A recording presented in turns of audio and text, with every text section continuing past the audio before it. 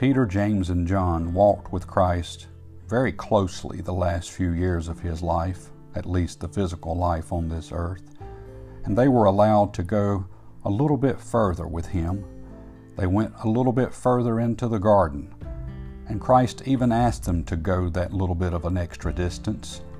And I believe they probably were given a little bit of extra information along the way. All 12 were close, even Judas.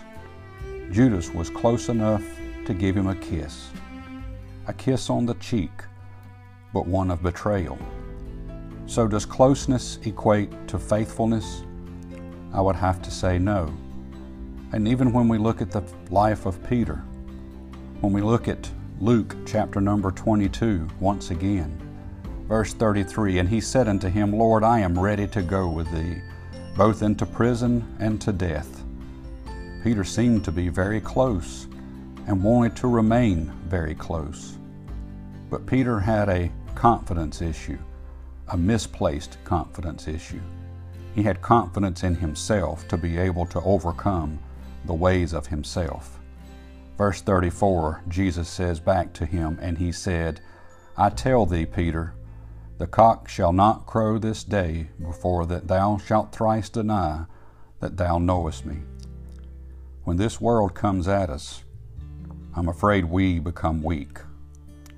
I would think and I would hope that when difficulties come at me, that I would not deny the Lord.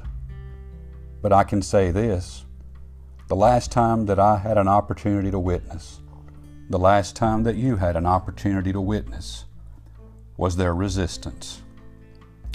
To me, that's almost the same thing as denying Him if the resistance overcame you and you didn't tell somebody about Christ.